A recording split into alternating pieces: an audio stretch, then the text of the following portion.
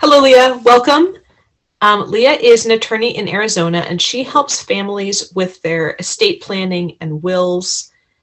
And I thought maybe, Leah, first of all, you could tell us what happens if a family doesn't have a will and doesn't have any particular plans, and both parents die.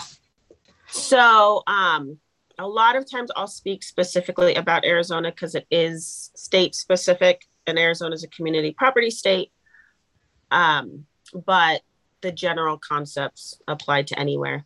So, if you are married and have your house in like joint tenancy with right of survivorship or community property with right of survivorship, not much changes. You really should get the paperwork done so everything gets into the surviving spouse's name. If you have any bank accounts that are only in that one spouse's name, that you could have trouble getting into those. I just had a call with a woman. Her husband died 7 or 9 months ago, and there's still business accounts that she can't get into because she wasn't on them.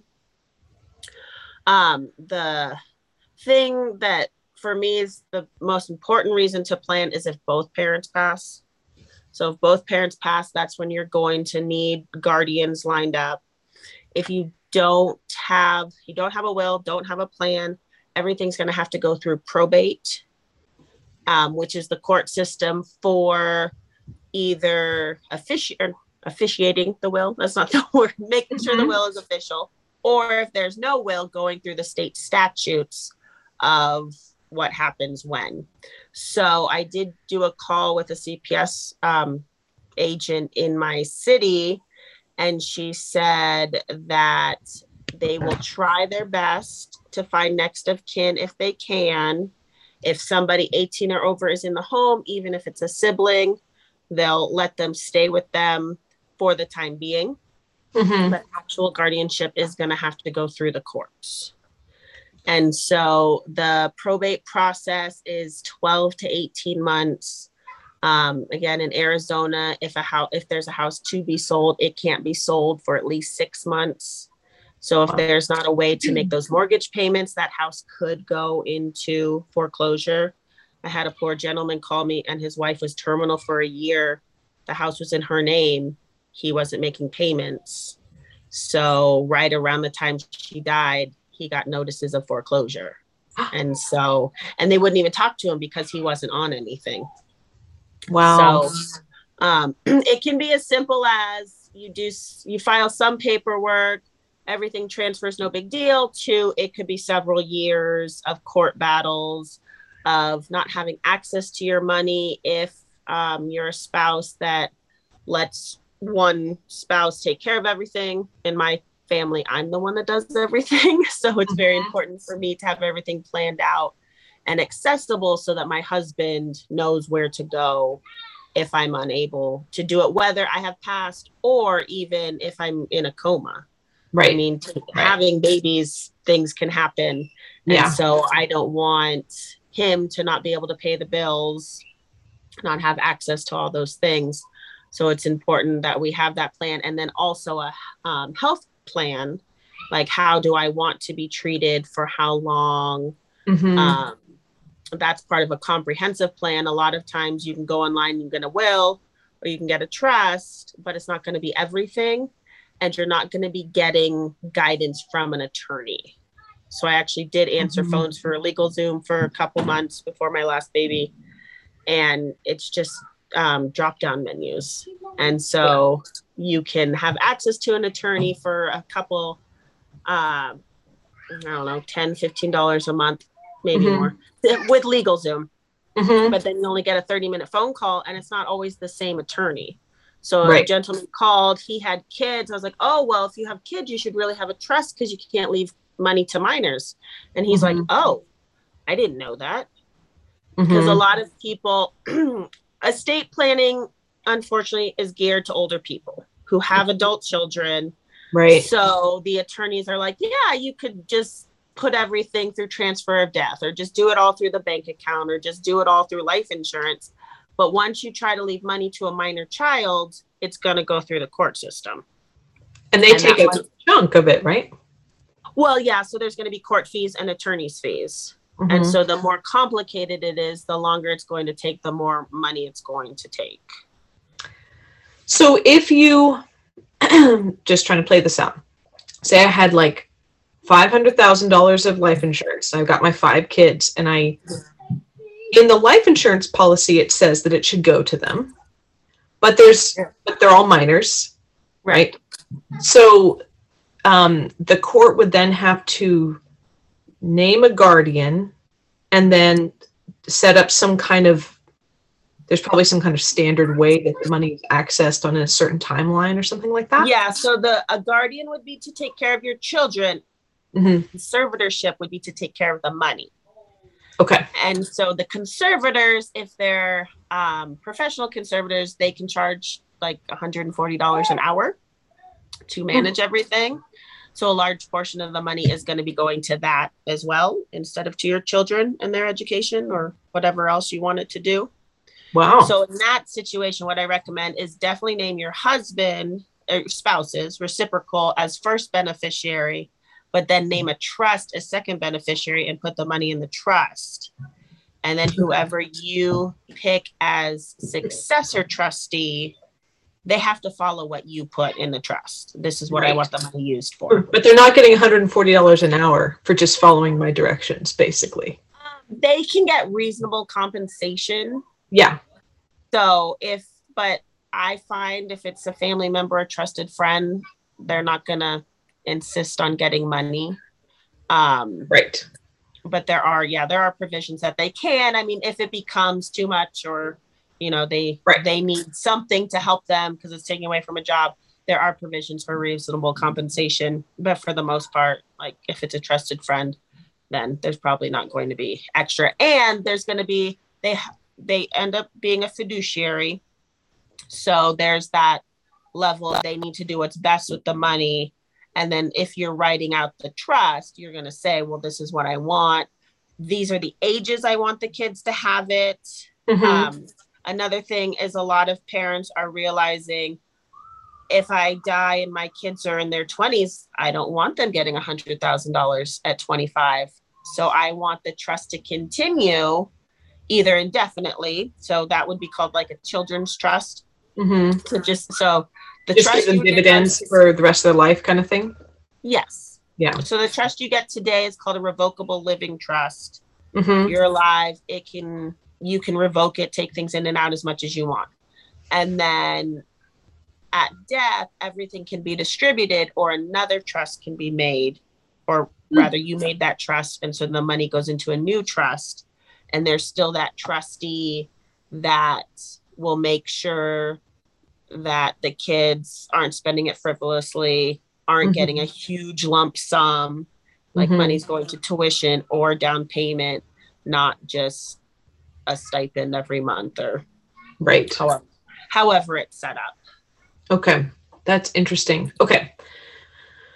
So yeah, it hadn't really occurred to me, but it just does sound reasonable that even at an older age, you'd want to parse it out and then let them know. So either they know they can get a lump sum to help with the down payment of a house, or they know there is no lump sum coming. You're going to get $1,000, every 6 months for the rest of your life, but don't make your plans around that kind of thing. Right. Yeah. Okay. Yeah. So you can stipulate how you want it. So the best thing about a will guarantees probate. So you have to go to probate court to make sure that the will is real. That's the judge's job. That's what probate court is for. And then and you don't get any choices. They get their disbursement. That's how it is. The other problem with the will and going through court is it's all public. So if you have 5 kids, they're getting $500,000. That's going to be public record. And there are people who keep their eye on that. Really? Just proves how naive I am. Huh? This just proves how naive I am. Oh, no. People don't get that. I didn't even consider that. Like when I went through law school, took trust and estates, we learned if you have a house, you need a trust. So we learned all the other ways you can get around probate. But if you have a house, it's going to go through probate unless it's in a trust. I didn't even think about the fact that that would be public record. People come out of the woodwork. Yeah. All sorts of stuff. That's interesting. Okay, so then if there was a will and I had kids, 5 kids under 18, and the money's to theoretically distributed evenly, it's public information. Mhm. The younger kids would just have their 100,000-ish chunk in an account somewhere until they turn 18. Like, what would happen? Or is that So the courts would keep an eye on it. Okay. They would appoint somebody, whether it's somebody you know, or like maybe the executor, whoever you appoint Mhm. as your executor or personal representative. That's the word interchangeably. But yeah, it would be kept in a trust account. It's just a different kind of trust account at that point. It'd be just set up according to their parameters, kind of some Yeah, default. according to the church, sorry, the court's parameters. Okay. And then at 18, they would get it all. Okay, Whatever's left. all at once. Oh, so then Yeah. they could just blow it. I see. Yes. I see. Okay. So the very, very most basic level would be you download a will form. This probably makes you crazy, but it's better than nothing. If you download a will form, print it out, sign it, like videotape yourself signing it or something, right? So it's like can show that you really did it, or you get it notarized, or both. So Arizona, if you're gonna do, because you said a true DIY, it's going to be handwritten, or it's going to be holographic, is what it's called. A holographic will is a will somebody just wrote out on paper. In order to be valid, it all has to be in your handwriting. Every word of it, not like a fill in the blank. Okay, good to know. Good to know. But what is available now through legal forms, LegalZoom, all those things, you're going to do drop down menus. And then, yes, you're going to have to take it to a notary and get it witnessed by 2 people. So, no, 2 witnesses and a notary, or just 2 witnesses. So when I do it with clients, I do 2 witnesses and a notary, because then the notary makes it a self-proving paperwork. But the 2 witnesses are required for wills, no matter what.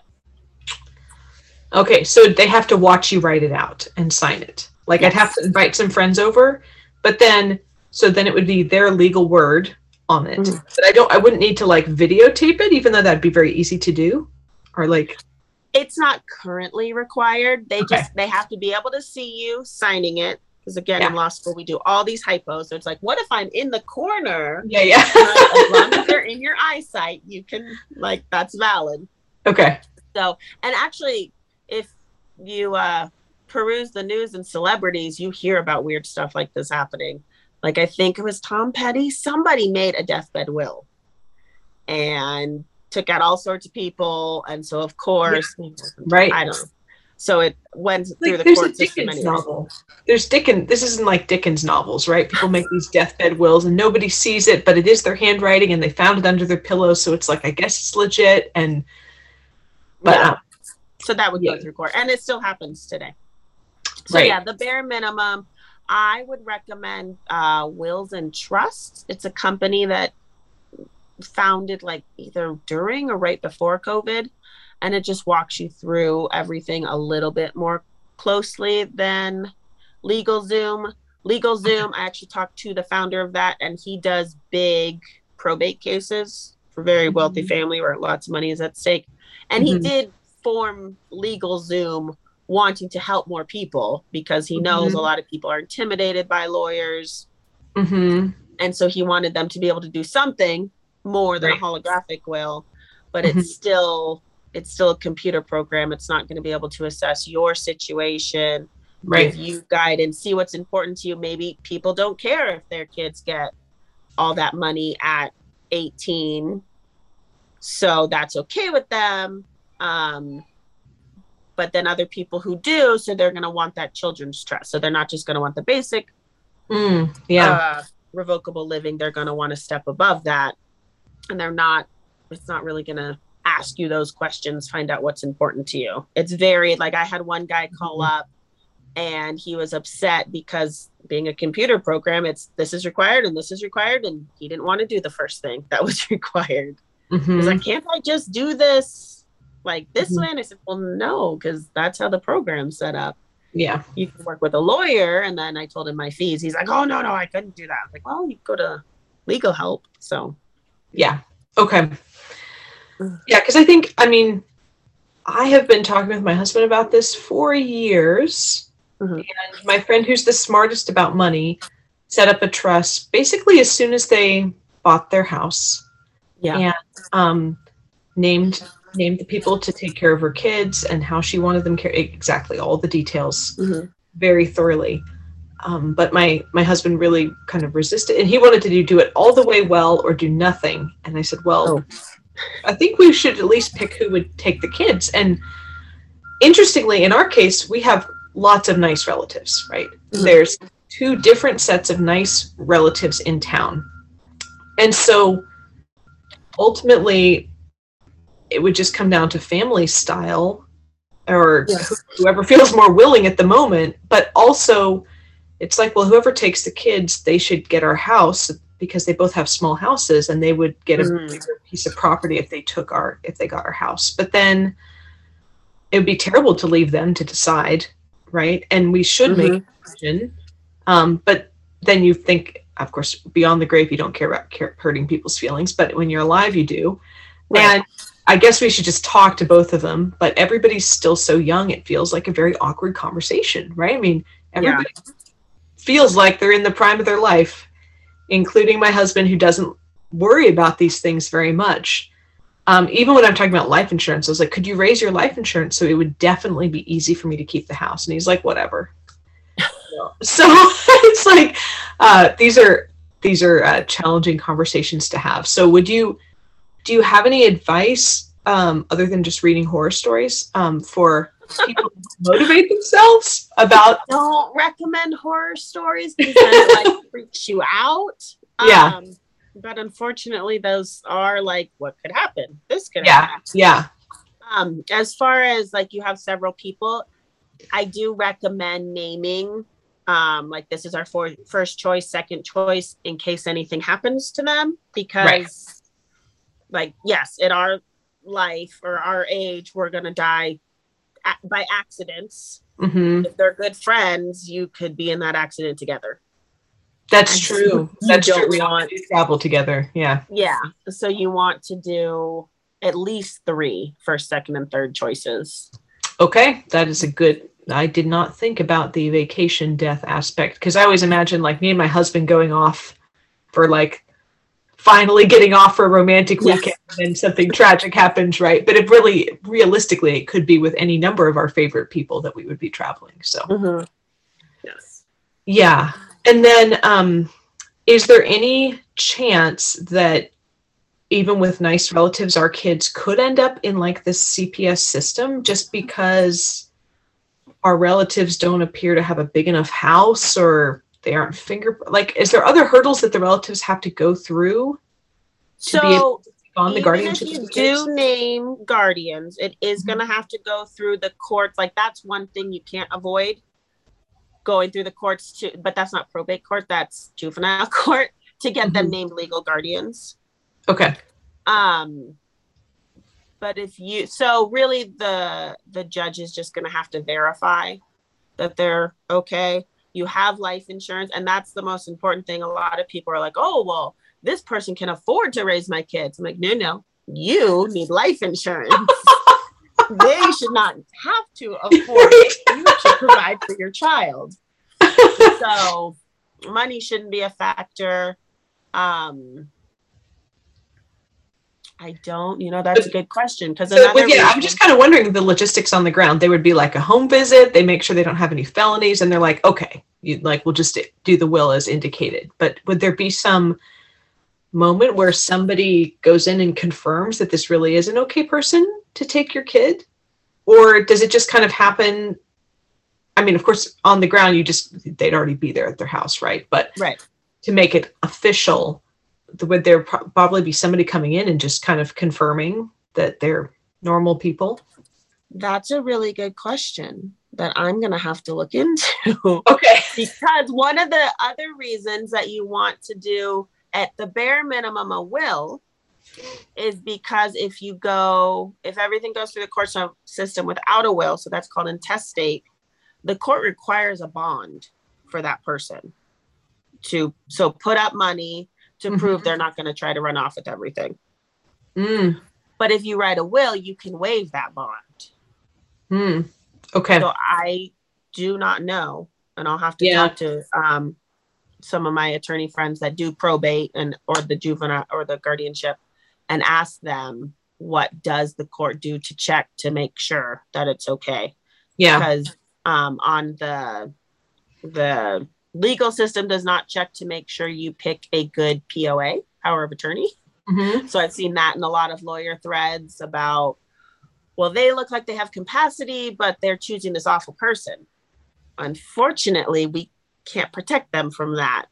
Wow. But Yes. when it comes to children, I'm sure there's an interview process. Yeah, I haven't dealt with that side of it. So that's something I'll have to. Well, what I think of is, we have a kind of big family, and the people we would designate also have big families. They don't have enough room in their house to foster.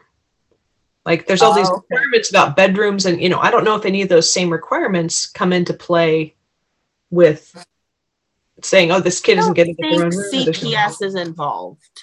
Okay. I think it's more of an interview.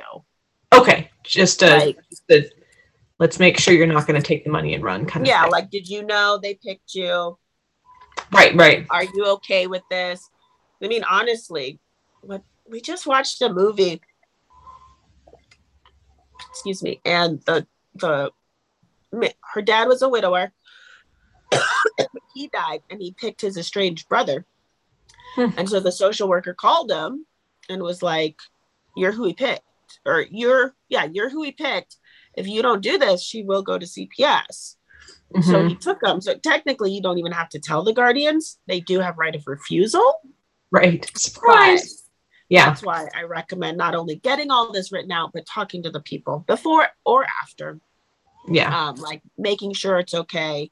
Because my mom did that. She picked one of my older siblings to be first choice of trustee. And this is when I was in law school. Excuse me. He's like, "I don't want to do it." So now I'm doing it. We had this conversation with my parents where I said, I'm happy to make medical decisions. And that's where I feel really informed. But I told my mom up front, I will not keep your house. I will not make it a priority to keep the house. I'm very happy in California. I will sell your house. If it's left up to me and the house isn't paid for somehow by what you're leaving, then I'm going to move my dependent brothers that live with them and have disabilities to California, where they will be very happy with our life. But she wanted more of a premium put on keeping the same location and keeping that stability for them. And they feel very invested. They put a lot of work in the house. Not that they care after they're dead, but that's how they feel about it now.